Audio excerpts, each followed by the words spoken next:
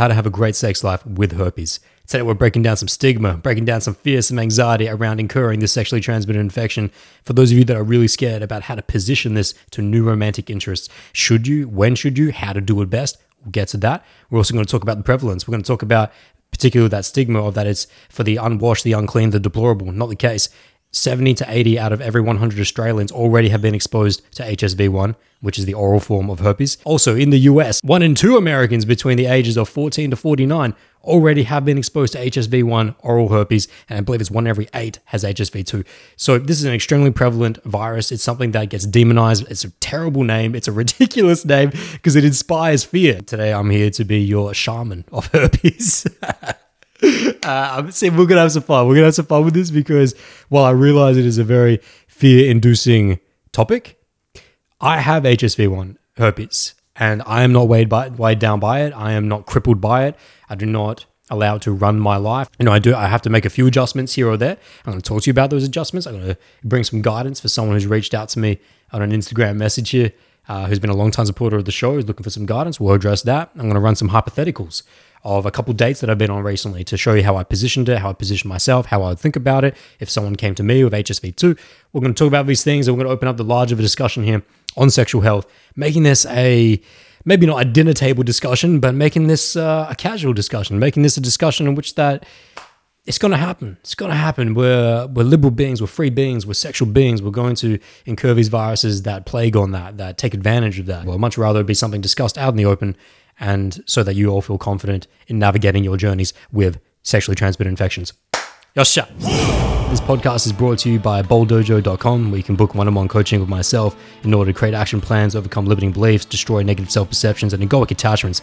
Have a listening ear to the trials of your life, helping you to move forward. You can also sign up for the free weekly email newsletter, The Bold Sip. It's just a quick sip of social dynamics and anything I'm exploring on Fridays. Just go to BoldDojo.com, sign that up. You can also hit up the free resources of wisdom, where I drop my favorite books, movies, quotes, anime, documentaries, music, all of that, all at BoldDojo.com. And if you would like to help support this podcast, you can donate anything that you wish through the PayPal link, paypal.me/ADAMOOI. Link is down below in the description. Or you can also donate directly through the website, also linked down in the description. Anything that you guys do donate is always extremely appreciated and just goes back to helping support the show and what I do here. So thank you very much. And if you do get anything from this piece of content, please let me know in a comment down below. I'll do my best to get back to you as soon as possible. And also please drop a thumbs up on the video. It just helps the YouTube algorithm, helps send out the video to more people in the community. And if you find that you resonated, share it with a friend who you think would resonate as well. Let's get into today's show. Okay, let's kick off this podcast with this DM sent to me by a longtime supporter of the show. I refer to him as X as always, just to keep things anonymous. And he says to me, oh, by the way, he's in his, I'd say early to mid-20s. He says to me, "Hey Adam, I was hoping to get your guidance on something. I've been seeing this girl for a little bit now, and we're keeping it casual as we both don't want a relationship, but we are pretty close at this point. I tend to get cold sores like a couple times a year at random times. Is this something I should tell her about, as it could affect her? If so, how should I go about talking about it? Anything would help. Thanks always, and God bless." Well, thank you very much, X, for a very courageous message. This is a very sensitive topic, which it should not be, and what hopefully today will break down. So to the two most important questions that you had there. Should you tell her about it, and how to tell her about it? Big questions. Part 1. Should you tell her about it? This is ethics, morality. I want to say here right off the bat, I am not your God. I am not your Bible. I am not your Dada Ching. I am not your way to life. All I'm going to talk about here is what I feel that harmonizes with myself best, what I believe to be best practices, and then you can make your own decision, okay? I'm not here to judge anyone else, which is actually really interesting that I say that, and I put that disclaimer here, because if you do some research online, just looking at South Australia's not-for-profit sexual health guidance organization, it's called Shine SA.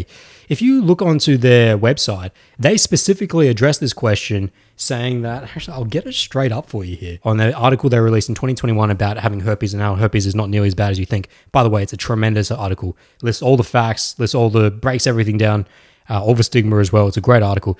So they had one part of the article saying, should I tell my partner/partners if I have herpes? And they go on to say there isn't a rule as to whether you should tell a partner about having herpes. Some people don't tell their sexual partners and choose not to have sex during an episode and practice safer sex by using condoms and dental dams. Suppressive therapy plus safer sex can reduce the risk of transmission to a partner significantly. And they then go on throughout the rest of their article to talk about various things regarding whether you should tell them or not. But that's the main thesis, which is that it's interesting that they started with that. They started with actually a non-disclosure, not a full disclosure, but a non-disclosure about whether they had the virus or not. That's very interesting. While they're not explicitly saying don't tell people, they're giving you that idea. I found that very interesting because there are other people you'll find on the complete opposite end of the spectrum. Ellie from Comfortable in My Skin, Beck Antonucci, who these are two females that I know in Australia that are very loud on the herpes, breaking down the herpes stigma and being very positive about it. And they are all for full disclosure. So I thought I'd put those two things there just to show you that there is a variance in opinion on this. Now, as to my opinion, for you specifically, X, you're already in a sexual relationship with this girl. It is casual. It sounds like you already have or only have the oral form of herpes, which is most attributed to HSV1. But just as a side note here, it could be HSV2. They're not mutually exclusive. Like just because someone has genital herpes doesn't mean it was necessarily because of HSV2. It's just more common as a result of that. And it can be transmitted and passed both ways. So if you go down on a girl and if you have HSV1, it could give her genital herpes. If she has genital herpes and you went down on her, that could give you oral herpes. So it can go both ways is what I'm saying here. It sounds like for you though, most commonly, and this is going to be the case for most people, is that you have oral herpes, HSV1, and that's if you're only manifesting an outbreak a couple times a year. At this point, I personally, and this is why I want to just put myself as if I was in your situation, which is that if I had just found out that I was positive, which it sounds like you don't, that's not the case for you. So I'm playing two different scenarios here. Let's just take that one for the first one though. If I just found out that I'm positive, then I'm definitely going to tell her. If I already know that I'm positive, but I've just been too scared to be able to tell her, I didn't know how to tell her, then I would still tell her, but I would position that. I would position and just be honest about the fact that I didn't know how to bring it up. And this is what I'm bringing up to you now. And I'll go through the facts. We'll go through a full run through in this podcast. It's coming up soon. Don't worry. Slow down, buddy. We'll get there in terms of an actual conversation. I'm going to run you through some my actual conversation that I had with a girl recently and how I'd best position it. But yes, to your optimal, most important question here, should you be telling her? In my opinion, yes, because of the fact that, as I said before, 70 to 80 out of every 100 Australians has HSV1, which means that there's 20 to 30% of the population, at least adult population, that doesn't have it. So in the chance that you come across someone who doesn't have the virus, wouldn't you want to protect them? Wouldn't you want them to at least have the choice? Right? And this is where we're breaking down the stigma in which that it's not a life-threatening illness. It's an annoying illness. And even illness is probably not the right word. It's just viral infection is the best word for it, I'd say. It's because that's the literal scientific definition. But it's not a complete derailing of your life. But people think about it this way. I think about it this way because of the lack of conversation, the lack of positivity around it, or the lack of openness around it. So, but anyways, before we get into all that philosophy, getting back to it here. If you could give someone the choice, wouldn't you want to? Like, would you, in terms of just positioning them to say, just so you know, I actually tested positive for herpes, oral, HSV1. You may or may not have it. Knowing on the stats, you most likely do, but you're probably asymptomatic. Now, this is not the exact conversation that I'm having right now, like with her first time on upon entry, but these are facts that you can, of course, bring up later in the conversation. And there's something that for us, we all need to take into account right here, which is that and I know this gentleman isn't living in Australia. He lives in, I think he's in the US. I believe he's in the US. I could be wrong about that. But if let's just say he's in the US, 1 in 2, 14 to 49s have HSV1, whether you're manifesting it or not. So it's very, very common. But in the case that it's not, yes, I would want to give them a choice. Now, to that question of choice, I hear and I see in the different message threads of people that talk about herpes, particularly. Oh, hang on a second, my friends. Someone is just about to come in the door. I'm just going to let them in. We'll be back in 1 second. We're back, my friends. Sorry for the interruption. I'm sure there was none for you, but it was for me. I believe we were just about to talk about this idea of choice. That's where I was going with this, which is that on the message boards and in the threads that I look at on Instagram of people who have experiences with herpes and they're talking about it, there seems to be a lot of pent-up aggression about the fact that I wasn't given the choice. That's why we have to have this open disclosure and full disclosure about whether you have the viral infection or not. And I understand where they're coming from, but it's also it also doesn't make sense at the same time. And here's why. You could have incurred the virus at birth and never manifested symptoms up until 30, 40, maybe never. Most people are asymptomatic when it comes to this viral infection, and the trigger is normally a form of immunosuppression, where their immune system is no longer able to suppress the virus, and so it is forced to manifest. And I'll talk to you guys more about my story in a little bit later about when that happens, but just staying here on the main point. What that means is that, and actually no, now is a perfect time to bring my story in. So when I first incurred my first ever outbreak of HSV1 herpes, which I didn't even know that's what it was at the time, I had my first cold sore, if you will, that's what the lay term is, which was literally this time last year, or maybe 13 months ago. It was the week before my 28th birthday, August 2021. And there was this massive blistering, swelling, pussing, blow up balloons, just tiny little balloons on the top part of my lip, right hand side of my lip. And I didn't know what this was. I never had this before. And I just thought it was an infection. I just thought it was like a lip infection of some kind. But then I showed my mom what was going on, and she goes, "Oh, that's a cold sore. I get them all the time." And I'm like, "What?" I'm like, "Okay." She's like, "Just use this cream, use this thing, and it'll go away in 5 to 7 days, and it'll be fine." I'm like, "Oh, okay, cool."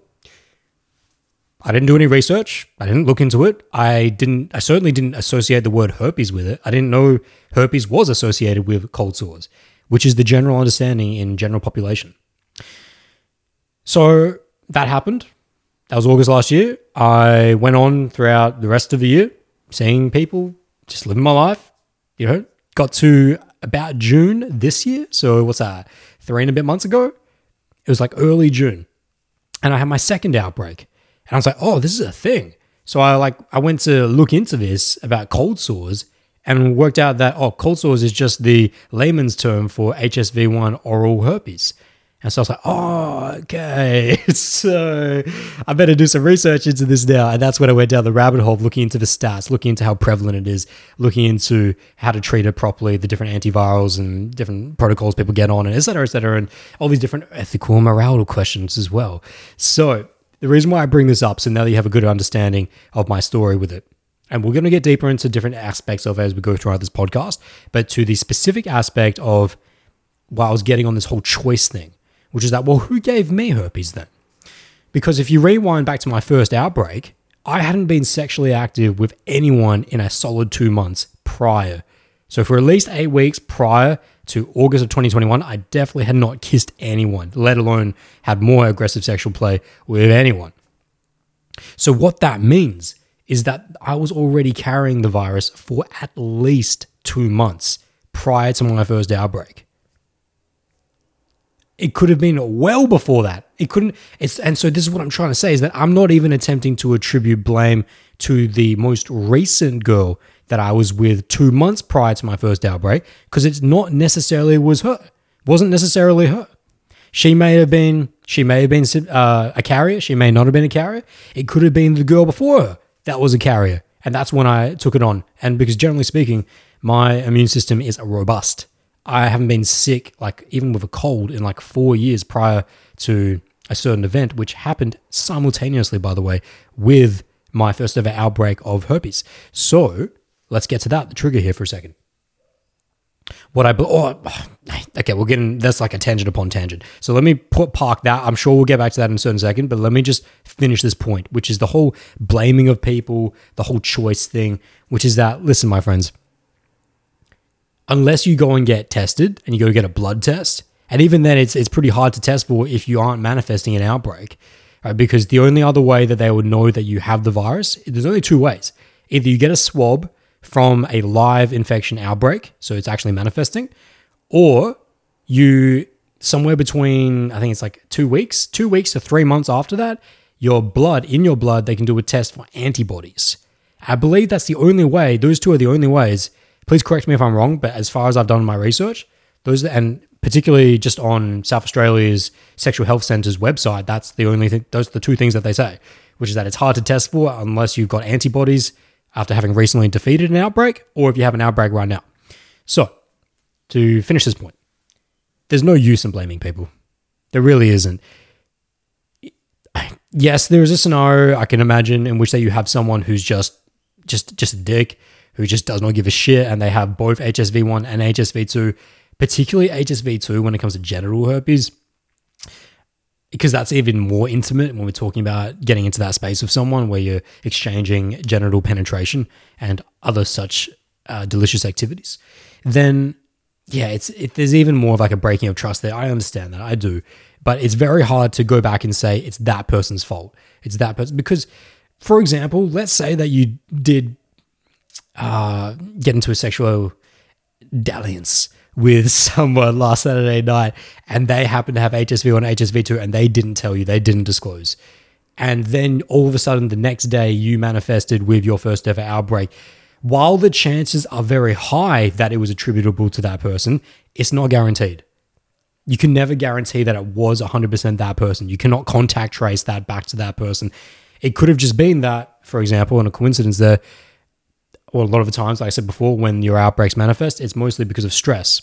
When you are immunocompromised and your body just can't deal with it anymore and it gets past the wall, if you will. So maybe you had a late night, and a lot of the times when you're out in those sexual dalliances, those sexual adventures, like I said before, you are having late nights. You are staying up late. And so maybe that was the trigger. And it just so happened as a coincidence, and it's actually more than a coincidence if you take into account the statistics that 70 to 80 out of every 100 Australians already has HSV1, and it's 1 in every 12 has HSV2, and in America the stats are even more voluminous. So that's what I'm trying to say here. I want people to move away from the blame game and the fault game, which is that. And so but now that we've understood that, now we can look at back to the fundamental question of should we be telling people? In my opinion, yes. It's just now of how and when. Yes, because I want to protect those who are not currently infected. And, because obviously you would rather not have it. You'd rather not have it. Although this is something that we need to get into with the stats and with the facts of things, which is that there is no way to guarantee that you would ever have a romantic relationship with anyone and prevent them from getting it, even if you never had an outbreak for the rest of your life, because you don't have to have an outbreak to transmit herpes. It's so contagious that even just shedding of it, which means that if even just a hint, not even a blister, but just, for example, let's say that it's summer in Australia, you got the dry sun, you got the salty ocean, and you were out there and you had a great time with this girl, and then you came back and you had some dry lips, and maybe you had a micro abrasion in the corner of your lip or on the corner of your healed over scar. And a little bit of the virus was able to get out of a nerve cell there as you kissed her.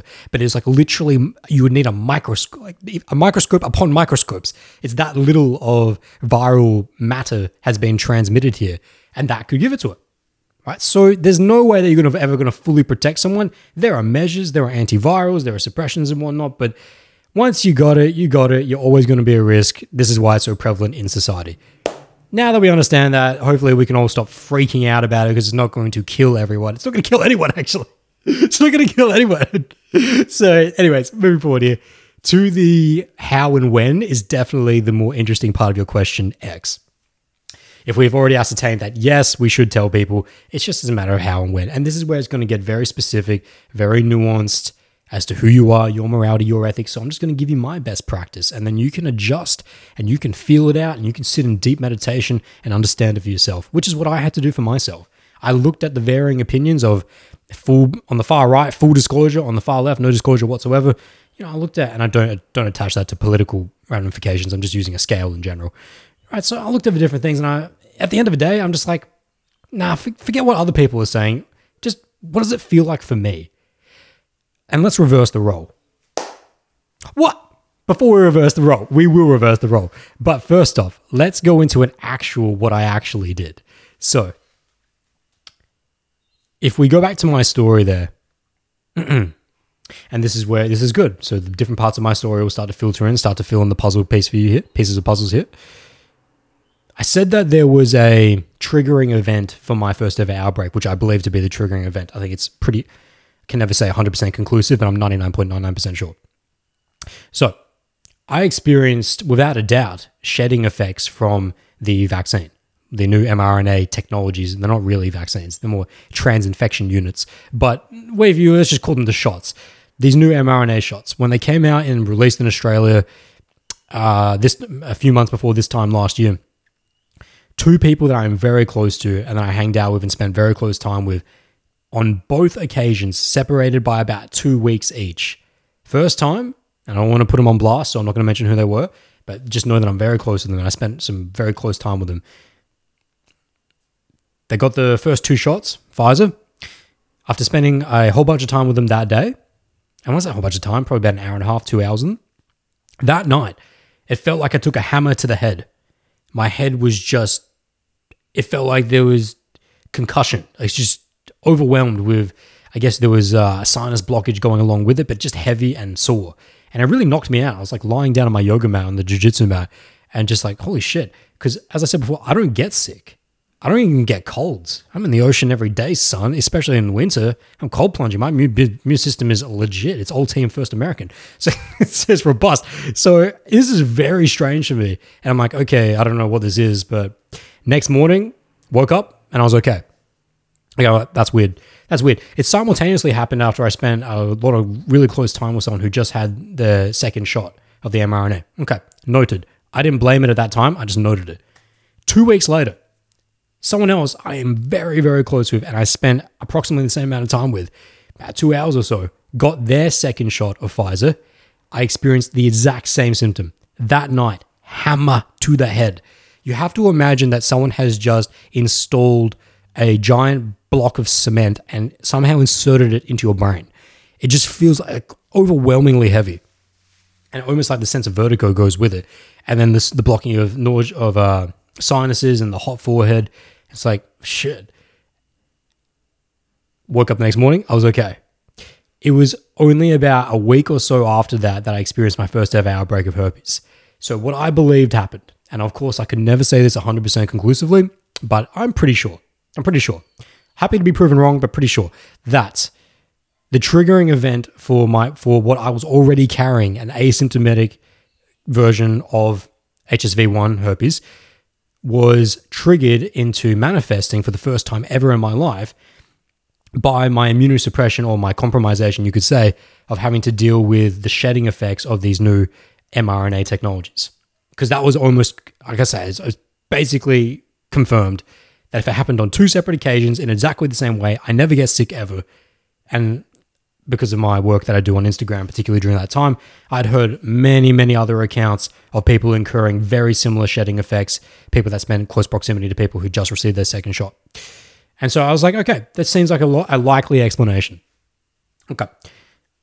And so that's what I thought triggered my first ever outbreak of the HSV-1. Now, getting into why I brought this, I needed to tell you guys that part of the story in this podcast anyway, but why that fits into this stage of the podcast is because I'm going to tell you a story about how I positioned to a girl just recently, how it is that how I go about having the conversation with her about this.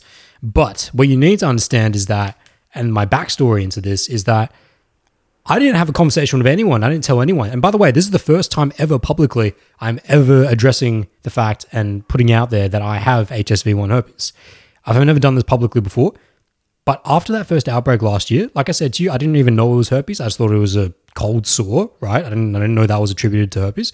So I had a couple sexual relationships, several sexual relationships actually, in between then until, when did I meet her? March. I think I met her March. So between last August and to this March, I'd seen a few different girls and I didn't know anything. I didn't have any conversations about them because first off, I wasn't even aware that I had herpes.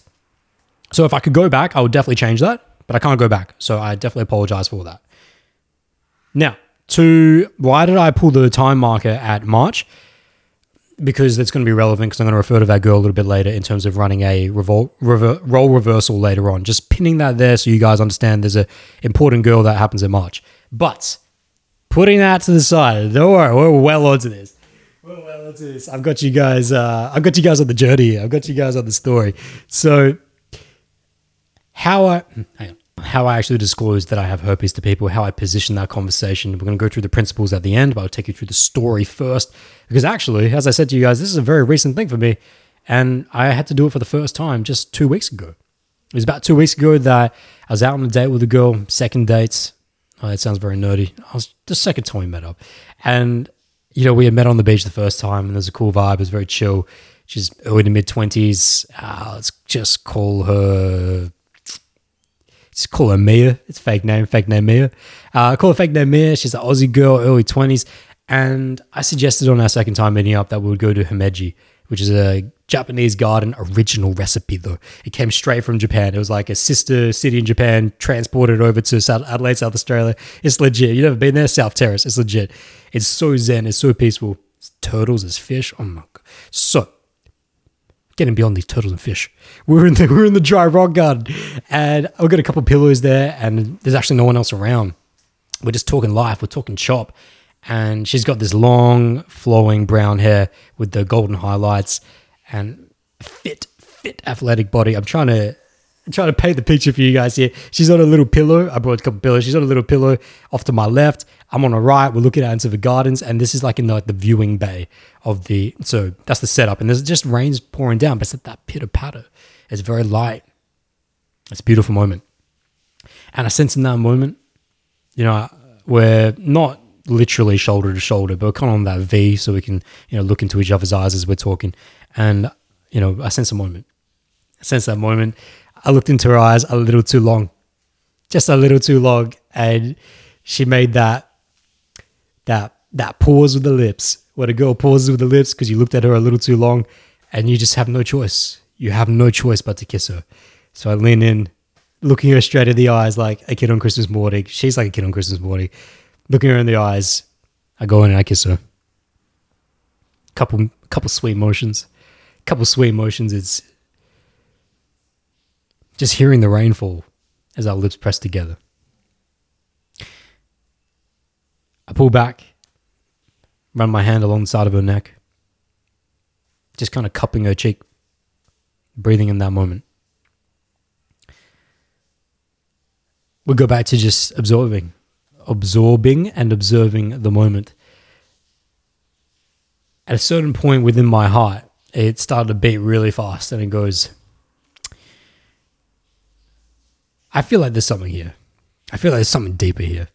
This doesn't seem like the kind of girl that I'm just going to never see again after this. And so it's very likely I'm going to have to tell her at some point. Now remember, I only got privy and savvy, I should say. I only got savvy to this whole herpes thing and the idea of telling people about it and getting into the stats of things and doing research on it. June-ish? Yeah, so it's not been long. It's been like 2 to 3 months at that point because this only happened 2 weeks ago. So this is the first time I'm ever like even thinking about with a new sexual interest having to position it to her. But I go, if she's here for the human, then surely it won't matter. Like, surely there's a way of working around this. Because I'm not going to lie to you guys. There was a sense of trepidation. There was a sense of anticipation of maybe this was not going to go well. Like maybe this is not going to fly well. Because I don't know what her experiences and stigma might be around it. And that's when I go, well, that's why you have to do it. Now, not that I'm having this conversation in my mind in the moment, but these are all things that I thought about prior. Because I thought about, we didn't kiss on our first time meeting up, so it's very likely we're going to kiss now. So the kisses happened. We're sitting there in the garden and we're just chilling. We're just melting. And it just occurs to me as it feels really good. We're very comfortable. She's holding my hand and rubbing the inside of her leg. And, while there is some sexual vibes, there's some sexual energy. It's very sensual as well. Like, there seems to be something of a spiritual connection here. I'm feeling that trust is what I'm trying to say. I'm feeling that trust. And so I say, fuck it, in my mind. And I position myself way more fronting up to her. So I just turn my body in. We're sitting on little pillows and on the ground. I should have mentioned that. That's why we're on pillows. So I turn my body in to be far more, not quite shoulder to shoulder, but pretty close. And then that kind of gestures for her to become shoulder to shoulder to me. So we're pretty much eye to eye at this point. And I say to her, listen, there's something I'm going to tell you. And again, that kid on Christmas morning look crosses her eyes, like excitement, but also a trepidation of what the hell is this guy going to tell me here? And say, listen, this is something very vulnerable for me. This is something I've never shared with anyone before. So please bear with me as I'm about to go through this with you, but I feel like I need to tell you this. And she's like, okay. I'm like, all right. So I recently found out that I have the oral form of herpes, HSV1. Just add a little pause there. her eyes are just like locked, just as I am with you on YouTube right now, just locked. She doesn't say anything. She just barely nods. She's just got like this kind of childish wonder, like a childish wonder on her face. And so I let that sit. And she's like, and I'm like, okay. So in my mind, I'm like, all right, keep going. And I just wanted to let you know about this because in case you don't already have it, I wanted to give you the chance to, either back up, maybe take a decision here in which that maybe you don't feel comfortable going deeper because I sense there's a vibe between you and I. So I just wanted to put it out there first, give you the chance to make your mind up about it. And if you wanted to know anything more about it, just, let me know. And sat her right there. And she almost starts laughing. Like it's like a small giggle. Like, it's like when girls get embarrassed. They get embarrassed and they kind of like look away as they laugh. And I'm like, what? She's like, Adam, why are you it's like right now, she's like, okay, you're making this way more than it is. And I'm like, what do you mean? She's like, I've got friends that have got this and I know what it's like. Well, I don't have it myself. It's like, I really appreciate you coming out coming out. I think that's actually the word she used. I really appreciate you coming out and having the honesty to tell me, but it's really nothing for you to worry about. Like, I'm totally okay with it. And I'm like, sure. I was like, okay. I was like stunned, shocked at the fact that because I previously had no concept of what herpes was. I had no concept of what cold sores are misinterpreted as, how people don't realize, like as myself, didn't realize cold sores are actually HSV1 herpes. And so actually a lot of this that I'm talking to you about right now, I'm saying to her as well. I'm going, wow, like I thought this was like going to be like a big shock for you. And like, I didn't want to turn things sour here. And she's like, no, not at all. Like, but thank you very much for letting me know. And so then I was like, but hang on. Like, it took a deep pause, like a deep breath. I'm like, so you don't care? Like, you don't care about the risk management? And she's like, well, listen, I don't research it on the daily, so definitely tell me what you know. But from what I can tell from based on my friends that have it, is that it's not like the end of the world. It definitely doesn't kill people. And I'm like, for sure, it doesn't kill people. So then I proceeded to unload the statistics on, 1 in every second American 14 to 49 years old has HSV1 and 1 in every 8 has HSV2. Australians, 70 to 80 out of every 100 has HSV1. So I went through all that, how prevalent it is, and she's like, oh shit, I didn't realize how common it was. She's like, I didn't know that. I didn't know it was that common. And then I said, yeah, you probably have it as well. You just don't even know. And she's like, shit, I probably do. And I'm like, so it's like the conversation is very light at this point. It gets very light. We're just openly chit-chatting about it, really, in this Japanese Zen garden of things. And then, then I do say to her at like a certain point, it's like, but just to be sure, is like, actually, it started this way and then it resolved itself. She asked me how often I have outbreaks or how long I've had it for. And I said, well, I've actually only ever had 2 outbreaks in my entire life. The first one I didn't even realize, which was last year, that it was herpes. And then the last outbreak was at the beginning of June. So I've only had it twice in 2 years. And otherwise, I just don't even, I'm not on antivirals. I'm not on any type of pharmaceuticals regularly because my immune system is pretty robust. And she goes, okay, so what's there to worry about then? And I'm like, but you do realize that I can still transfer it to you if I'm asymptomatic. And she's like, yeah, okay, that's fine. She's very chill. She's like, we're all, we're all human beings, Adam. Like, we're all human beings. And it's so amazing how, even though I had in my research, listening to the different opinions and and looking at different stories about people that have disclosed, you hear about these stories about people actually pretty open to it. If you can explain it in the right way, you can handle it in the right way, which I'll go back over the principles in a second, but just continuing the story. So there is a sense of trepidation and anticipation of fear and anxiety that might be born and arise from this type of conversation. But those were alleviated very, very quickly because she's a legit girl. Like, she's a legit person. So now let's retrack over the principles of the story. The timing, and actually this will be more specific for X. And actually, no, it's for everyone, but he did actually ask in his question, which is that when to position this conversation here. And don't worry, X, I'll get back to how to handle your specific scenario with a girl you've already been with. I'll get to that after this. But just to kind of lay things out organically or in their natural progression of things, which is that The reason why I told her and the reason why I decided to tell her that I have HSV1 herpes, oral form, is because of the connection I felt with her. Now, you notice that it happened after the first kiss. So someone might push back there and say, playing devil's advocate, but if you can transfer the virus asymptomatically to the degree in which that you're just not manifesting an outbreak, but it's still possible for you to manifest it, isn't that still risky kissing them? And it's like, that's where you're having to make a judgment call. That's where I'm drawing the line in the sand and going, we have to manage two things here. We have to manage the balance of organic sexual polarity, the dance between masculine and feminine energy, in which that we want to keep things as organic as possible for as long as possible without introducing unnecessary frameworks such as relationship structures, such as sexual health, what I would consider at this point unnecessary sexual health information. It's not necessary at that point yet based on my, and we'll get to that, I'll get to my reasoning behind that, but also unnecessary financial and social security stipulations. So for example, e.g., I'm not going to have sex with you until you say you're going to be my boyfriend. I'm not going to have sex with you until you give me money and gifts. We've discussed these stories. We've discussed these exact stories on this podcast across the last 6 years. Do not forget my client in Las Vegas who went on that instant date with that girl, met in the mall, took her out for a coffee date on the same day, literally from the same mall at that same time, went back to her apartment, and they're on the sitting on the couch, taking his sneakers off. She jumps on him, they start making out. They get into the bedroom. She's basically riding him. They're almost naked at this point, and she says, "Oh, but just before we do, you're going to give me money and gifts, right? Money and gifts."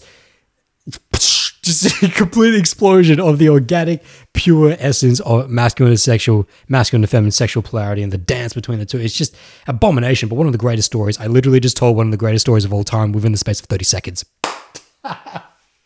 Like it is legitimately one of the best stories I've ever received. Fuck, I can't remember which podcast it is, and it's going to derail this podcast right now if I try and go back into the archives. Listen, if I can remember, I'll drop it in the show notes, but it's great. Anyways, moving on. All I was saying that is because, yeah, people try to infect relationships, or what I should say, organic social spaces with what I refer to as frameworks, structures, unnecessary structures and frameworks, such as the relationship, social, financial securities of things.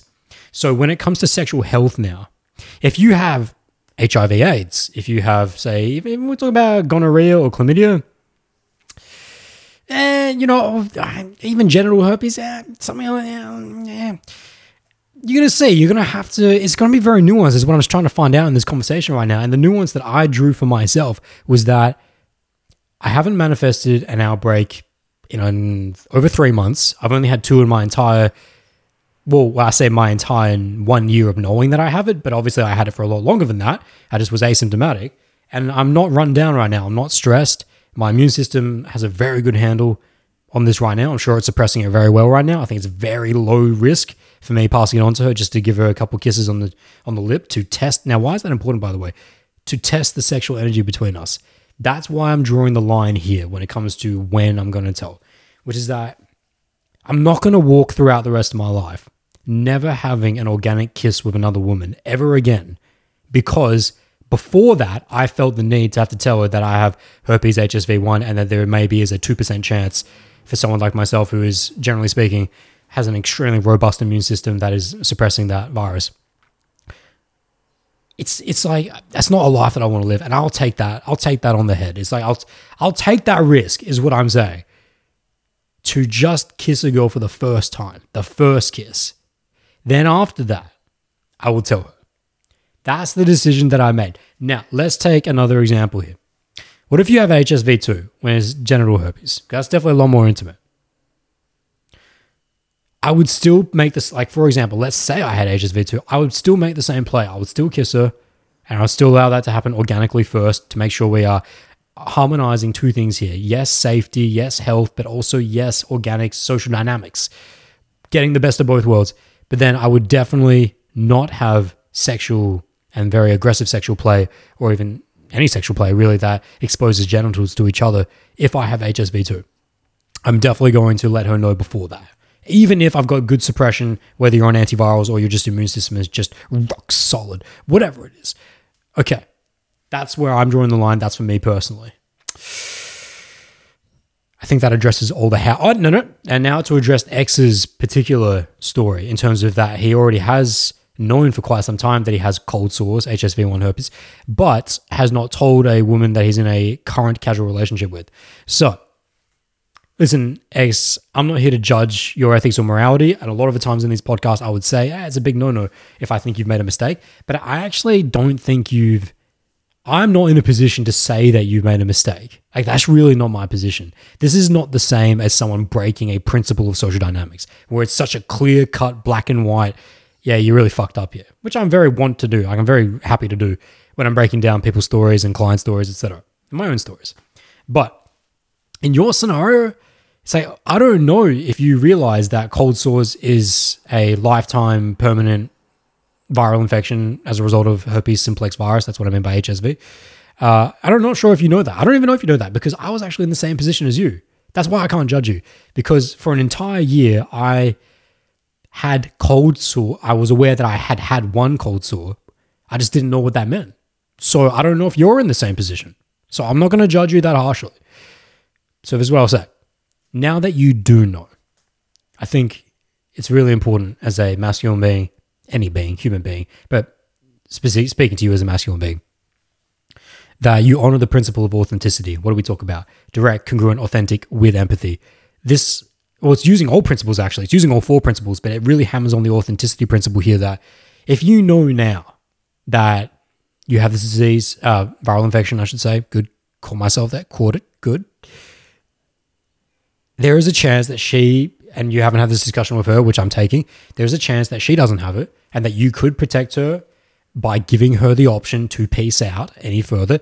Listen, it's very likely if you guys have already had sexual intimacy, it's likely you've already passed it to her, whether she's symptomatic or not.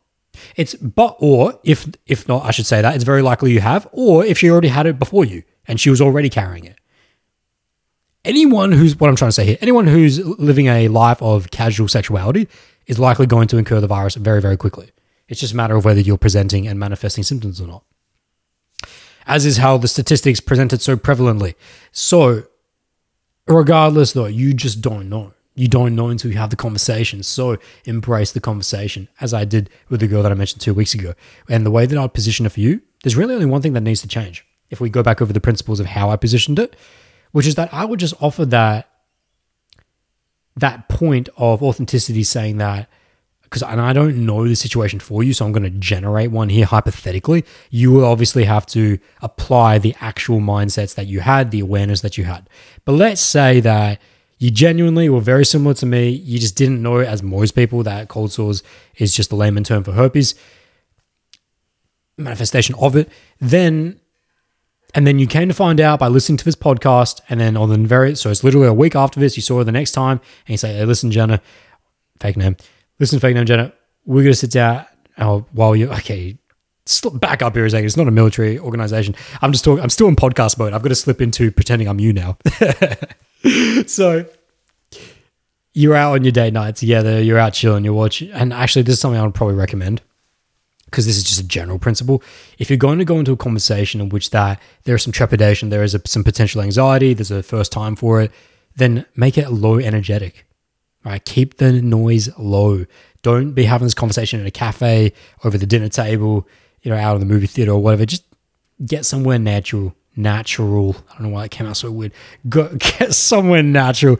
Get into the beach of things. Get into the grass of things. Get into the waterfall of things. Get into the candle and rug. Right? Just make it very low energetic noise so that the signal can be communicated as clearly as possible so that she can read and give you the best possible response. So set up that space. That's all we're saying. Set up the space.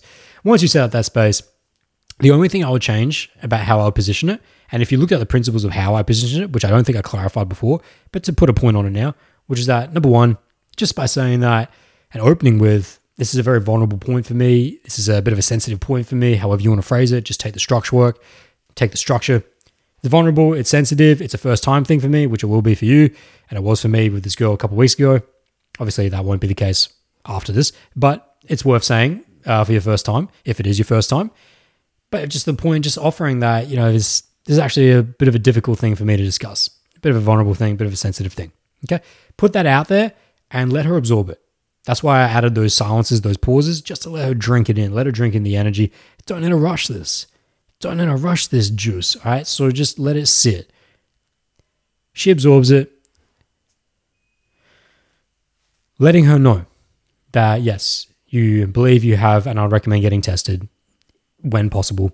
But it's pretty clear if you have cold sores, you have HSV1 at minimum, that you have herpes, that, yes, I tested positive, or I recently come to find out that I have herpes in the oral form, cold sores. I had to let you know because, and I'm being 100% honest with you here, I'd known that I've had these cold sores for some time, but I wasn't aware that it was this viral infection that you actually carry for life and can pass on to other people. I didn't know that was the general definition of things. And so I actually apologize for not being upfront with you and not being aware enough to be able to communicate that to you at the beginning, and not giving you the choice first and foremost to whether you wanted to progress the sexual relationship with you or not. So I wanted to bring it up now and give you that time to think about things now, just being as upfront and honest with you as possible. That's it.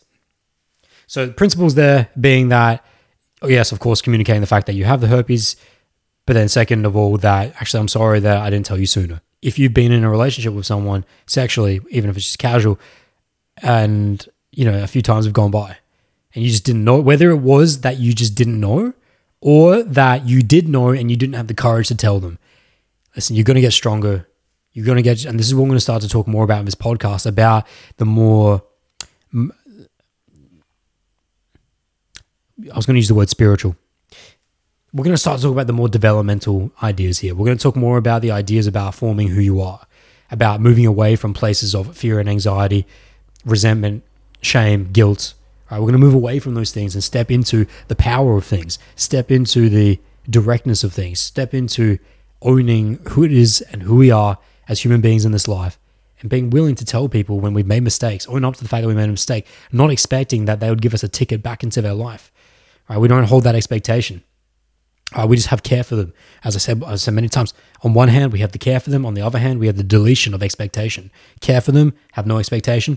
You'll master yourself and allow others to master themselves. These are our principles. And if you can put this together, then it's very hard for someone, while they may be a little bit upset or disappointed in you, it's going to be hard for them to stay upset and disappointed in you for a very long time if they're sensing that level of authenticity from you. So that's what I would do in your position. You just need to adjust it to whatever was actually the case for you, because obviously I don't know. I don't know if you're aware or unaware. So that's what I'll do. And then after that, based on her response, whether, for example, like the girl in my situation, she already knew a lot about it. But let's say that she didn't know a lot about it, and let's say the girl in your situation doesn't know a lot about it, and she's just a little bit confused. And she goes, okay, I don't really know what that means. Like, I've heard the word herpes before, but I don't really know what is it? What does that mean? So then you would just go through the outlay of like, yeah, I'll be happy to fill you in. So this is how it manifests for me particularly. It manifests different from different people. But for me, if I'm really run down and my immune system's compromised, just because I'm really stressed, late nights, bad food or whatever, then, and it really, for me, by the way, it's only happened like a couple times a year at maximum, as in I'm talking as if I'm X right now, because that's what he said to me. It happens at random times of year, a couple times a year, and just when those factors are present, and I just get like this kind of blistering on my lip if I don't get to it fast enough. There are some antivirals you can take to help suppress it, and actually I know there's a lot of, you might not know a lot about it, but there's a lot of stigma around it. People don't realize how prevalent it is. People don't know that, yes, 1 in every second person in the US, 14 to 49, has a HSV1, and the different stats we talked about here. In Australia, 70 to 80 out of every 100 people have it. So hitting her with the prevalence of things and really just kind of reframing the fact that this is not going to kill you, while it's not something that you necessarily want, it's definitely not going to kill you. Right? Just putting the lightness on it, putting understanding on it, giving her the idea that actually this is just as really, you could almost think of it as almost as common as a common cold if you would think about it, in terms of how many people go through it in the winter season particularly, whether they're manifesting symptomatically or asymptomatically. Like, it's just that common. If over 3.1 billion people in the world have it, that's a lot of people, according to the WHO statistics based on 2017, I believe. So anyways, moving on. That's what I'll do. I'll then go into the discussion and explain the different ideas around it, and then it's on her. It's on her as to whether she would like to progress or not. And by the way, this is a really good thing that I didn't have to say to the girl 2 weeks ago because she already said it for me. Well, she made it so that I didn't have to say it, which was that if she hadn't already given me the idea that this is not a big deal for her, then I definitely would have said, and by the way, whatever you decide, it's totally okay. There'll be no bad blood. If you decide that you don't want to partake in this anymore, that's totally cool. We can just keep it friends, and that's all right. You're not going to get me cut up over this. However you want to phrase it, I'm giving you different ideas here. Just letting her know that. If she didn't already give you a solid idea that actually this is not a big deal, just letting people know that, it's, while it is their choice, and if their choice is to no longer partake in sexual activity with you, then no worries at all. Like I said before, care for you, deletion of expectation. Both of those things, master yourself. So I think that manifests, I think that covers both the why you should do it. So it's really the three-pronged things we've gone through here at the beginning of this podcast. Why, in terms of we should be telling people and disclosing that we have the herpes simplex virus. When we should be doing it. For me, just to recap that, because it's going to be very much based on whether you have HSV1, HSV2, or whether it's manifesting orally or genitally, then there's going to be some nuance there. But in general, that you're never really going to go wrong early. Like, you're never going to go wrong mentioning it too early. To that question, though, it's just, like, I don't think it would be the worst thing in the world prior to the first kiss to tell her that this is a fact about you. But for me personally, that first kiss is so important to me. It is one of the most important things in the world. And if I know myself that I'm not a constantly stressed out, constantly run down, constantly at risk of manifesting outbreaks, and I know you can still pass it on when you don't have outbreaks, but it's such a low risk, right? Then I'm okay with that. I'm okay with that. And the reason why I'm okay with that is just because of how prevalent it is in society. If we were talking about a prevalence rate of 1 in every 100, not 70 to 80 in 100, so it's like literally 1 in 100 people, then I would probably change this, and I probably wouldn't kiss someone before letting them know, because then the risk would be higher. So we're just managing the risk-benefit ratio, if you will, where the risk-benefit analysis here, the stratification of risk is what we're talking about here. So that's why I'm choosing that timing there, that I'm happy to go through the first kiss if I know that I am generally speaking, a very well-balanced individual, immunity-wise. And I feel like I want to preserve that first kiss always as much as I can. So that's why I'm putting that block in there. And then if I had genital herpes, then I would definitely be telling her before that. Even so, just because it's more intimate, just because it's more skin to skin, if you know what I'm saying, just because people could view it as a more sensitive topic for sure. At sensitive timing, I guess we would say there. So that's the timing of things. Now, in terms of the how, we went over the how principles as well, making sure that you just let them know that this is a sensitive, vulnerable issue for you, and that stating the actual fact of what you actually have, how it manifests, that it's okay, that if they want to peace out, yeah, that's really it. What I'm trying to paint for you guys right now is that it shouldn't be a military strategy.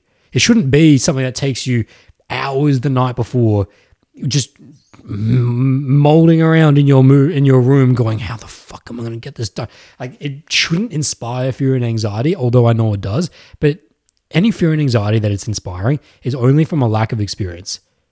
Right? And this is something that I want to really nail down for you here, which is that for those that would rather deflect and either not tell them or to do it via text, not telling them is going to lead to a pathway of resentment.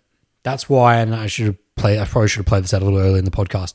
If I didn't hammer on it enough, I don't know, we're a little bit deep now, but I'll do it now. What if in the case that you actually were the one that transferred to her, not that you would ever be able to tell, but if it was very likely that you did, right, and you were the one that transferred the virus to her and you hadn't told her, for X here particularly, he's been in this relationship, sexual casual relationship with this girl for, I don't know, a few months. He said a little bit. That's a few months to me at the most.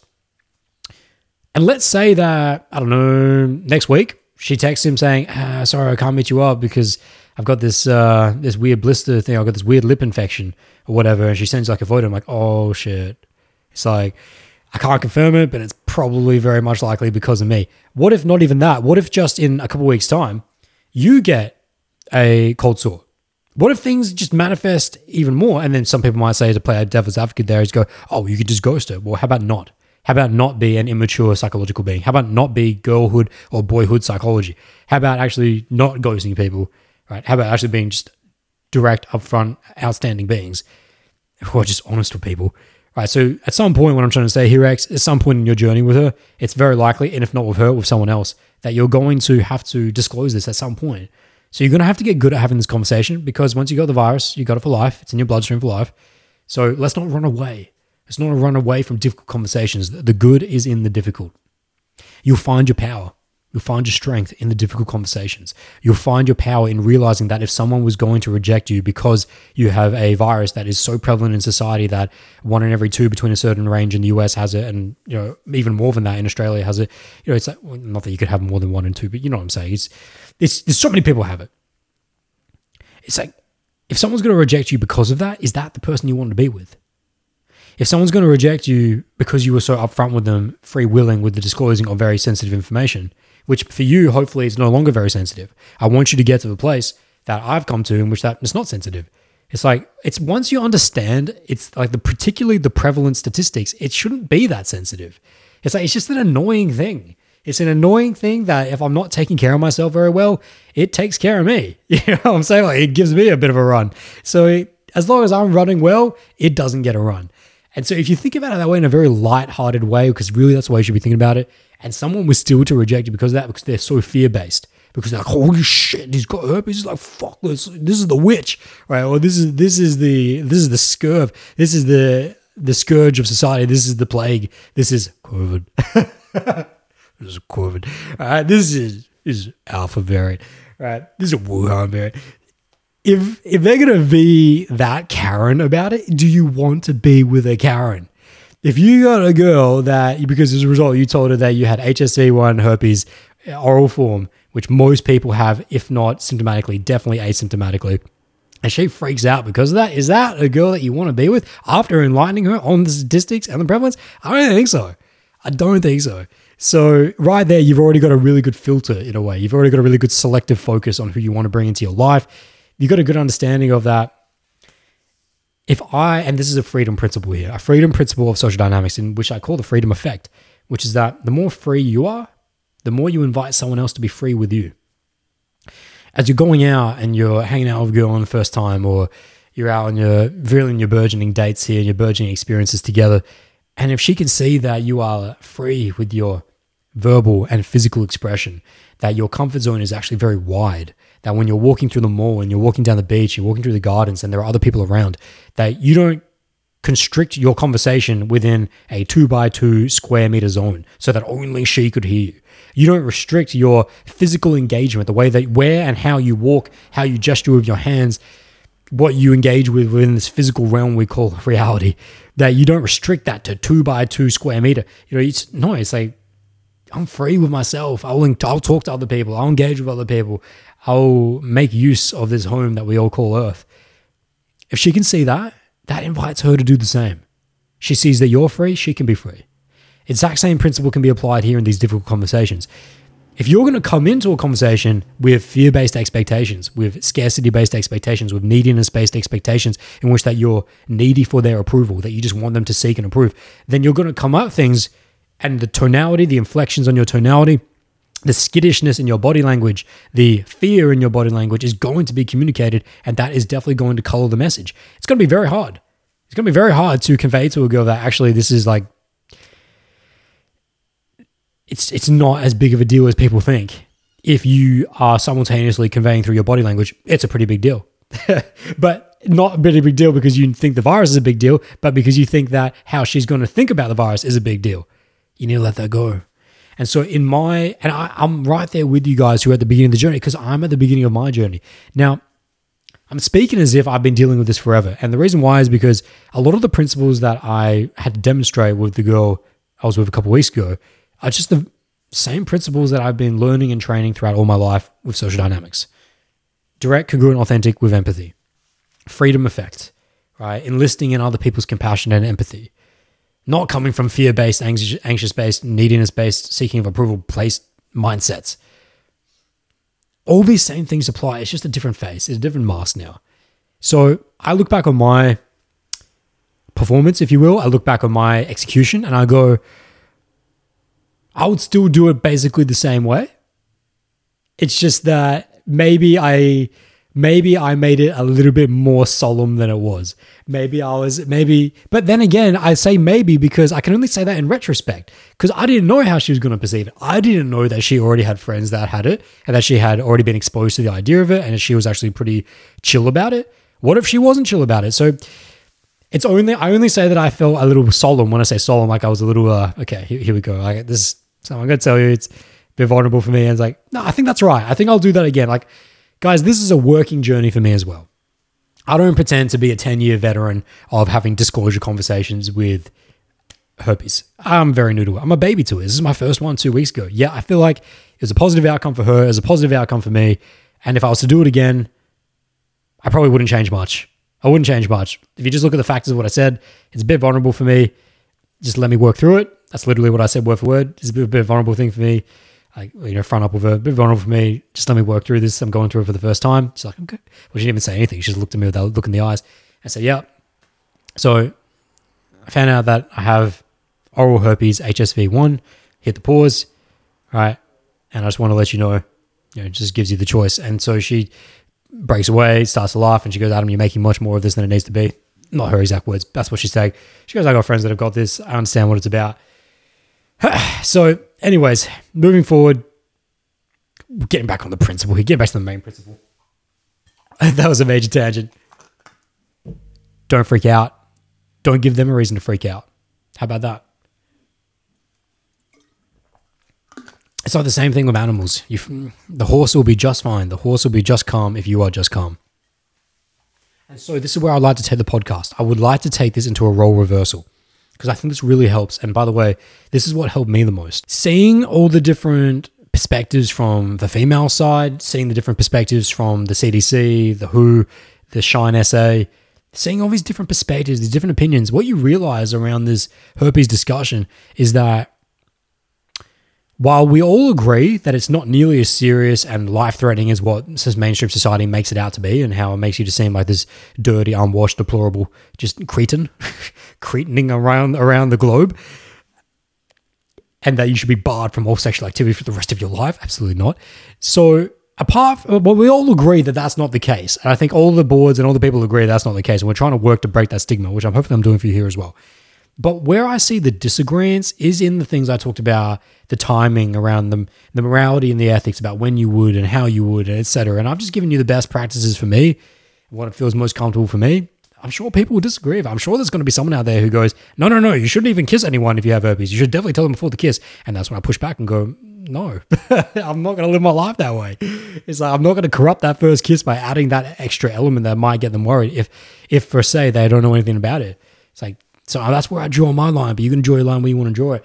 And I want to get to this role reversal now. How did I come to drawing my lines? How did I come to my own ethics and morality at this early stage?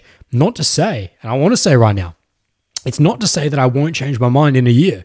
Maybe in a year's time, I might be more liberal or more conservative on this topic. I don't know. I'm still working it out, but this is what feels good for me. And how I got to what feels good for me is in a deep meditation. After surveying the savannah of herpes and herpes information, I was like, there's so many different opinions here. I just need to go into myself and just find out for me what feels right. Tack into that authenticity principle. So I was laying down on the jiu-jitsu mat, candles are out, the rain playlist is on, it's just rain's dropping. It's a night before I was about to meet this girl a few weeks ago. And I just say to myself, what if the roles were reversed? What if with the girl you were most recently with, who our sexual relationship ended, so it was 2 weeks, so it's like end of September now almost, so we stopped being sexual sometime, it was around, the last time we had sex was the day my dad died actually. So that was May 20th, yes. So just before, so a few weeks before June, the end of my outbreak in June. So it was May 20th actually. So it's amazing that I can actually give you the exact date. Just realizing how amazing that is. So, because that was the last time that we ever had sex. So what about that girl? And I said to myself in this meditation, just go back. Go back to your first kiss with her and reverse the roles. So for those that, you can actually go and listen to how this all unfolded, because this girl was a pretty special girl to me. She was a girl that first girl I'd fallen in love with in about 6 years or so. First girl I told that I loved in 6 years as well. And there's a whole journey that's happened between her and I. And anyways, if you want to listen to how we met, how that date actually went, and etc., and some pretty powerful lessons about sexual connection and vulnerability, emotional vulnerability, it's in a podcast titled Animalistic Sex versus Deep Love. I'll do my best to give you a shortcut version of it. So we were on you could call it the second date.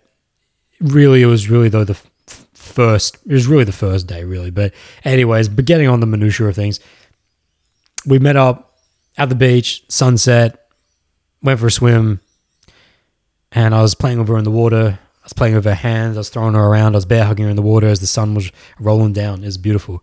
There's a lot of connection between her and I, very physical as well. And I felt a deep pull to her magnetically. And then when we got back out onto the sand, I'd put a double leg takedown on her, put that double on her. And then I teach her how to choke me out. I choked her out. And so it was good. We're playing around with some jiu-jitsu.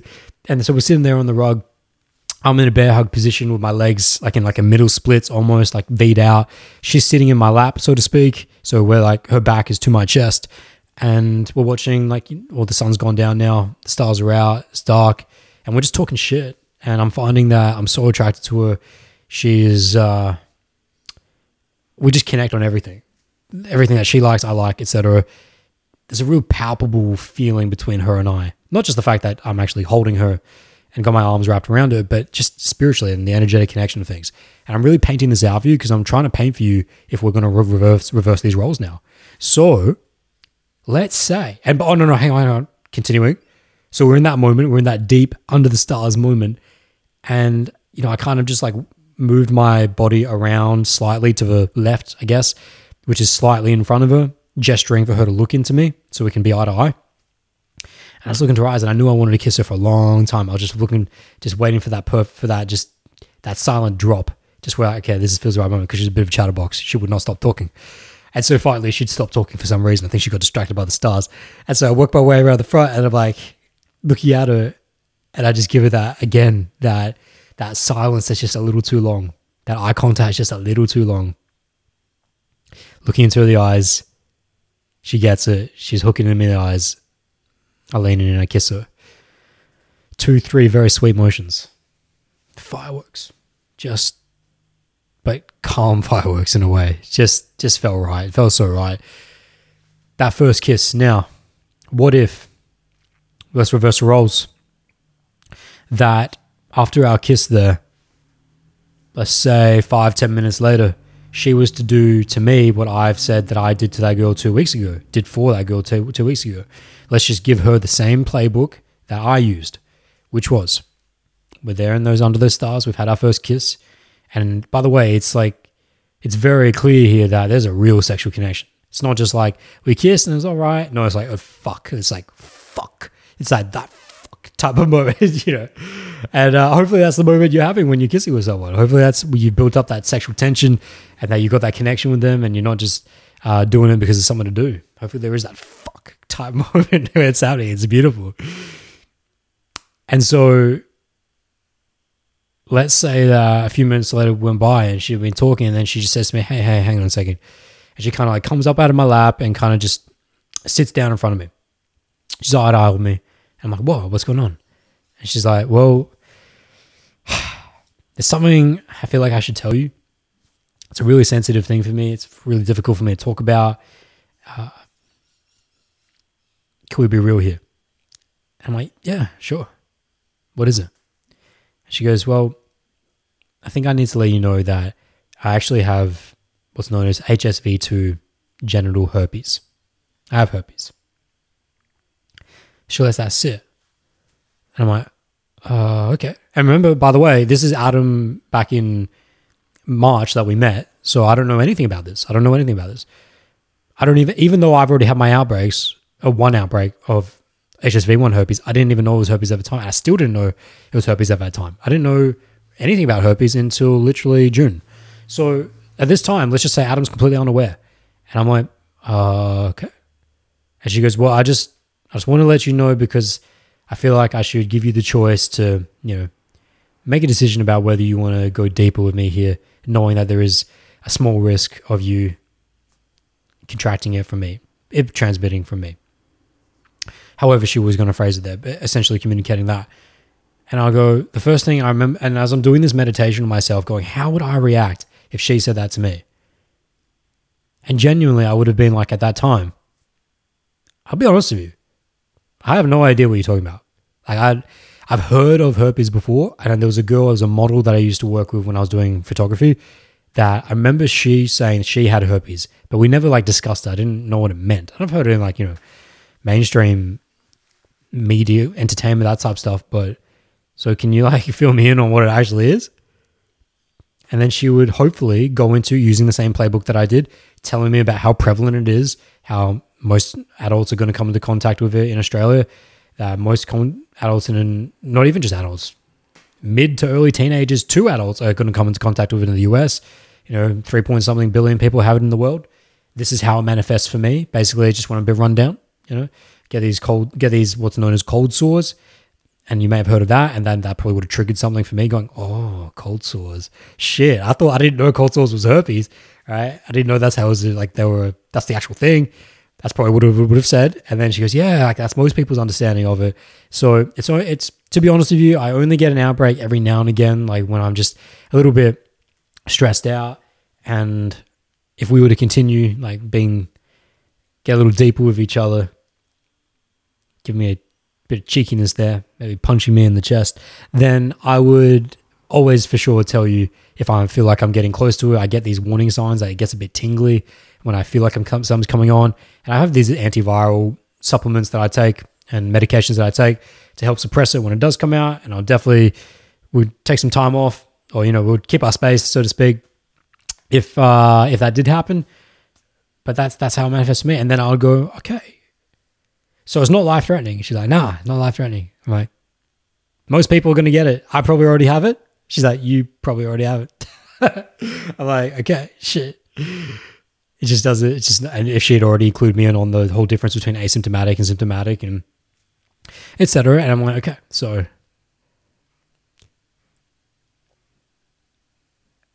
I think about how I would have reacted to that. And you know what I would have said? I would have said nothing, and I would have kissed her again. I would have leaned straight into her, and I would have kissed her again. I would have planted my lips straight on her lips. I put my hand around her neck. I'd run my thumb over her cheeks, look at her in the eyes and say, I don't give a shit. Because you're the cutest girl. The sparkle in your eyes, the heat from your lips, the beating of your heart. That's what I'm here for. That's what I'm here for. Just because you come along with this, tell me this viral infection that most people either have or are going to get or come into contact at some point in their life, it doesn't change how I feel about you. That's how I would have reacted. If a woman said to me, now let's say that she had HSV too, I would have said the same thing. Genital herpes, I'm like, all right. Personally, I would have been like, all right. It's like, I'm not going to, and this is a great example. The reason why I use this girl particularly, because it helps to line up with the trajectory of my journey, and it helps you to fit things into my journey so I could throw in those pieces of me being truly unaware. That's why I didn't use the girl that I met a couple of weeks ago. Because to be honest, I'm being 100% fair. That girl that I met back in March, and the girl I was just talking about underneath the stars, yeah, she was the first girl I fell in love with in six years or so. She meant a lot to me, and there was a very strange ending to that, which is not relevant to this podcast right now. I have discussed in another podcast called How to Heal a Broken Heart, which is not actually the end of the story. There's a third part that needs to be made. There's a follow-up to that for those that have heard How to Heal a Broken Heart. So part one of my story of that particular girl is in animalistic sex versus deep love. Part two is in How to Heal a Broken Heart. Part three, I have not recorded yet. I don't know when I'm going to record part three. But if I ever do, I don't know. I'm sure I will at some point. Anyways, all I'm trying to say is that that was a very meaningful relationship to me. And so if I'm telling you from the bottom of my heart, particularly if there's a girl listening to this right now, be upfront with a guy if you've got herpes. Because if you're upfront with me about it and we've got a true connection, I don't give a shit. I respect you more. I respect you more because of the fact that you had the confidence to be able to tell me upfront. And it doesn't matter whether the fact that I already have HSV1, because I just took the example of when, let's say that I was with a girl when I didn't know that I had HSV1. I still would have reacted the same way that I just said, which is that I care more about who you are.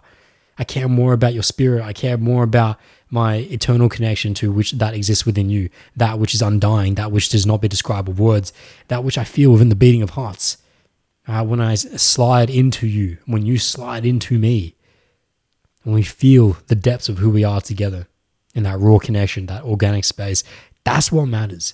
That's what matters. You know, if you were to say to me, let's just take some other extreme examples. Let's just say that, just got to let you know, I've actually been diagnosed with cancer.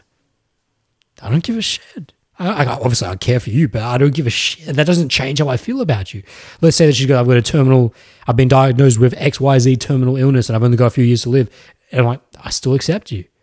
That's what I'm here for as my masculine role. As a masculine being, I am a vessel of total acceptance that will accept you for whoever and whatever you present as. And that whether that means we need to progress sexually, hey, that's what the journey is. And we'll find that out as we spend more time with each other. But I'm surely not going to cut off asexual adventure, an adventure of human beings within a sexual space because of some unfounded fear around what I don't know, which is really just a hole of knowledge, a lack of understanding, a fear of my own misunderstanding of what this actually is. So I would have heard what she said, taken the stats, taken the ideas she said. I would have done a little research myself, just out of curiosity. I'm a very curious being. And that would have been that. And then we would have progressed and it wouldn't have changed a thing. It would not have changed a thing. We still would have had some of the best sex I've ever had in my life, the best sexual connection, the best spiritual connection. It wouldn't have changed a thing. And so when I went through that in my own meditation, when I reversed the role and thought about how would it be if a girl actually told me, because this is the thing, is that if the stats are true, and by the way, I'm sure they're very conservative stats as well. When they say 70 to 80 out of every 100 Australians has herpes HSV1, the oral form, that's conservative, right? Because you never know how many people, I mean, they're obviously doing some kind of fancy modeling there, but if it's that conservative, at a minimum, if that's a lot of people, like it's a lot of people. And so when I'm in my own meditation going that, if a girl told me and I was in quote unquote clean, even though I can really never confirm it, would that change how I feel about her? It's like, no, that would not change how I feel about her. Then why would I be so worried about telling a girl? Because what does that speak to? Who am I looking for? Who was the type of girl that I was looking to be involved with? So the shoe fits. You know, the shoe fits on both sides here. It's the same size shoe fit in which that whatever you're going to do for yourself, you would expect others to do for you. And if you're going to do for yourself into the point in which that I want to be open, I'm going to be direct, I'm going to be honest with people. And yes, there's a point in which I'm going to draw a little bit of a nuanced line here as to, I don't necessarily need to shake their hand and say, hey, my name's Adam, got herpes. I don't necessarily need to do that. You can if you want, but I would. It's none of my business. It's totally up to you is what I'm saying. But what I'm saying is that I think more so we're protecting against fear. We're protecting against the installation of fear. We're protecting against the installation of resentment. And so now I hope that to wrap that up, that's how I came to the decision that I made with the girl that I was involved with 2 weeks ago. When I kissed her and I made the decision, this is the first girl I'm going to kiss with full awareness now that I have HSV1 herpes, which I've had for over a year, apparently, and probably even longer, actually, because I didn't manifest symptoms until at least 2 months after my last sexual encounter when I had that first outbreak. Then, this is something very new for me. But the way that I know I'm going to draw my line here, or how I'm going to find my line, and I might have to adjust it by a few millimeters over the journey, but I think I'm pretty good. Like, I think I've really drawn the line where I think it should be, is because most people are going to come into contact with this at some point. You definitely know someone who has it. Whether they know they have it or whether they have told you that they know they have it is a different thing, but you're definitely going to come to someone that knows that has it. Once you know that, it's like release the fear chains around it. Release just the doom and gloom and the dun, dun, dun. Like, forget that. Forget that, Jeffrey. and come into the moment and realize that life is to be lived in full expression. Sexual connection, sexual encounters, yes, be as safe as possible. Yes, be as conscious as possible. Yes, be as aware as possible. But not to the degree I should say, not to the degree in which that you're actually so consumed by it that you're missing the actual social dynamics. So don't go so extreme with it that your relationship becomes about it, or the way that you're interacting with people, you can't even be present with them in the moment because you're so concerned about it. Just that's why I've really tried to be as colloquial, as bro-y, as just chill about it in this conversation as possible. I've tried not to. I know we've been talking about a lot of different things, but in the way that I'm talking, I'm hopefully giving you some ease, hopefully giving you some comfort about it. I realized like, if I could come to this place about it, then you can as well. Like if I'm not freaking out, and if on my first ever disclosure conversation, I was just like, okay, well, I realized this is the moment, and yeah, it's like, okay, let's see how this goes. And that's the worst feeling I felt, which I wouldn't even really categorize as being a bad feeling. It was just, I've never done this before. Let's see how this goes. Bit of trepidation there. I hope that's where you would be with it. I hope that's where you would be with it. And if you did incur a negative response, if you did incur a rejection in quote unquote response, good. Save you some time. Next. If you're going to incur such a low consciousness response to the point in which that person derides you, where that person shames you, where that person ghosts you out, it's like, did you want that person in your life? No, you did not. So this is one other thing I want to address. I also went through a bit of I would say it was very short term, a mini, if you will, a mini episode of existential panic. I love that. A mini episode of existential panic in which that I thought, when I finally dug into the stats and the research on herpes, and I realized that, oh, okay, this is something that I'm going to have for life. When I realized that cold sores is herpes, it's something I'm going to have for life. So that means it's going to affect every relationship that I'm ever in. And when that dawns upon you, it's like, fuck. It's like, shit. But then you realize, hang on, wait, slow down a second. If you're taking as much care of yourself as you possibly can, you're doing as much as you can for your immune system to suppress it, and if for those that are just naturally immunocompromised, you're taking antiviral protocols that on the daily that are helping with that. I'm personally not doing that, but if you are, okay. Then what are you worrying about here? It's like, what are you worrying about here? It's particularly once you combine that with the statistics of how prevalent it is, what do you actually worry about here? The fact that you just have to add one extra piece in your setup of a relationship. But it's like, I think where that little panic moment comes from, it's like, oh no, what if I'm never going to be accepted? What if someone's never going to like me again because of this? And it's a very irrational reaction to have. But then if you actually just calm down, step back and go, hang on, it's got a terrible name. It's got a fear-mongering name. If they called it the happy virus, if they just, instead of herpes, just happy virus, how much that would change the perception. If it's like, okay, same symptoms, just the blistering on the lips, the cold sores around the nose, and for some people the eyes. And if it's genitals, yeah, same thing, just down below. And also, by the way, HSV2 is also associated with more flu-like symptoms as well. Not always, but can be. Okay, so same symptoms, but we just call it the happy virus. How does that make you feel about it? Knowing the same level of prevalence in society, that is showing up in just as many people, that it's affecting people just as many ways, it can be transmitted in the same ways, sexually, orally, lip to lip, etc. Okay, but we just call it the happy virus. How does it make you feel? For me, it was very alleviating. It just goes, what was I freaking out about? It's just because of I think the word herpes itself, that's the stigma. It's the stigmatization of a name that conjures up something very mythical. Like these, because when I think herpes, I think those girls that have, those demon-like girls with giant wings that are coming to destroy you, right? That's what I think when I think herpes, because it's so close to the word harpy. And so I think there's something there. There's something unconscious and subconscious happening there. There's also the fact that no one fucking talks about it. And of the people that do talk about it, that it's very niche. This is not a worldwide conversation. And also, by the way, if you just type into Google herpes in the images, it'll come up with a whole host of celebrities, Rihanna, etc. I can't remember any male celebrities. I just remember Rihanna being the first image that popped up that have herpes HSV1 that have been on the red carpet, and you can see their cold sores. When you start to realize, hang on, step back from all the fear mongering, step back from thinking that it's the end of the world, it's the end of your dating life. It's not the end of your dating life.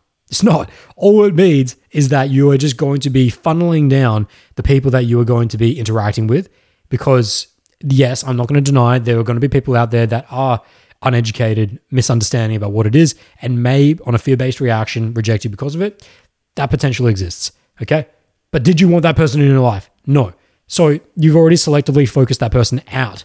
You've worked them out of your, if you want, your your study group here, your experiment. I'm joking. You've worked them out of your scope of life.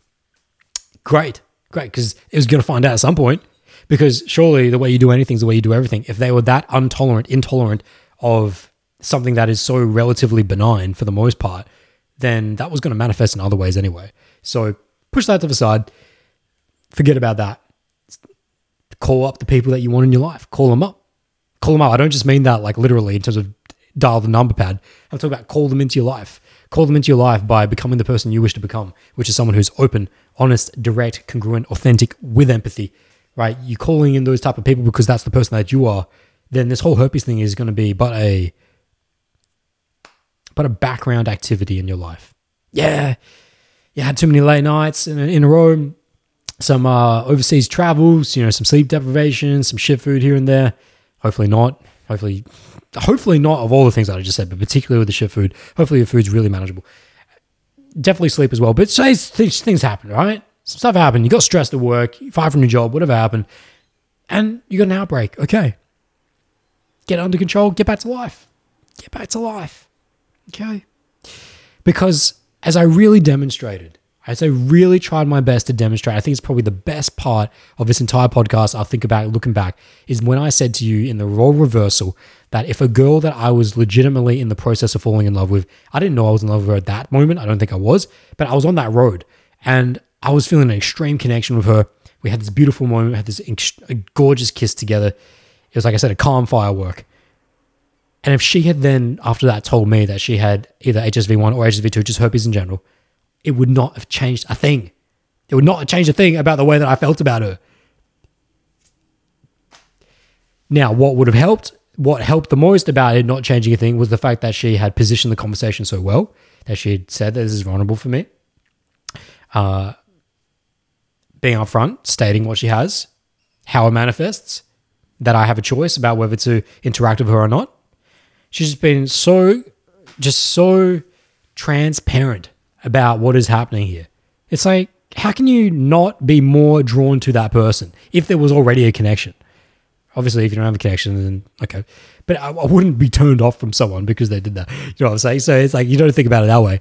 You can't think about it that way. So I hope that puts you to rest, for you're a girl, you're a guy listening to this, because what am I demonstrating for you there is that, isn't that the person that you want?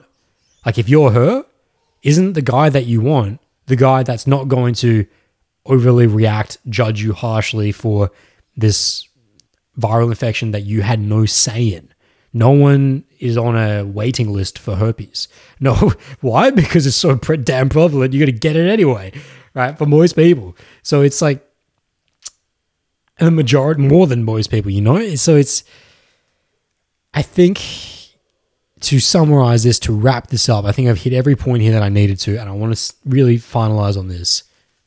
I'm in the beginning of my journey dealing with this, and if I'm at the beginning of the journey dealing with this, and I'm already feeling this good about it because of these mentalities, because of these mindsets, because of the practice, then you have no other reason. You have no reason to not be able to find that place for yourself. I think for all of you that are dealing with this right now, whether you know you have it symptomatically or asymptomatically, even if you're just one of my OG listeners that doesn't have it right now, maybe you're in that rare 30% that doesn't have it, then HSV1 at least, then hopefully you would be more empathetic and trained in and more worldly in the conversation of this. And hopefully your stigma has been broken down around it. Yeah. I'm human just like you guys are. I went through a little moment going, shit, does this change my life now? Shit, is this a reason to be anxious and fearful now? For like a half second before I step back, calm the ship and go, of course not. Don't be ridiculous. Let's look at this right now. There's always a way around it. There's always a way of working forward, moving closer together. That's what I'm talking about. That is exactly what I'm talking about. That's exactly where I wrap up this session. So X, thank you very much for sending in this DM. I hope that you heed my advice here and that you go to your partner and that you talk to her openly and honestly about it, making your apology where it needs to be had for whatever the mindset fault was there, whether because you were unaware or you were aware, didn't have courage, whatever it may have been. Right? Step up. Ask yourself to step up to the next level. Know that you will only be better off by stepping up to the next level, being far more congruent within yourself, outside of yourself and within yourself. It's been an absolute session. Thank you guys so much for being here. Wishing you all the love, peace, and joy. Ja. And that brings me to my thanks for all of you. Thank you, first off, for just being here, your presence. But please let me know. Let me know in a comment down below where you are in your lives, how you felt about this, any commentary. I'll do my best to get back as soon as I possibly can. And also, if you did enjoy the content, please hit the thumbs up on the YouTube video. It just helps it get sent out to more people in the community. And if you feel like this would resonate with someone else, please share it to some of your close friends. If you would like to dive into one-on-one coaching, that's all available on boldojo.com. Guided meditation, free resources of wisdom, free weekly on my newsletter, Bold Sip.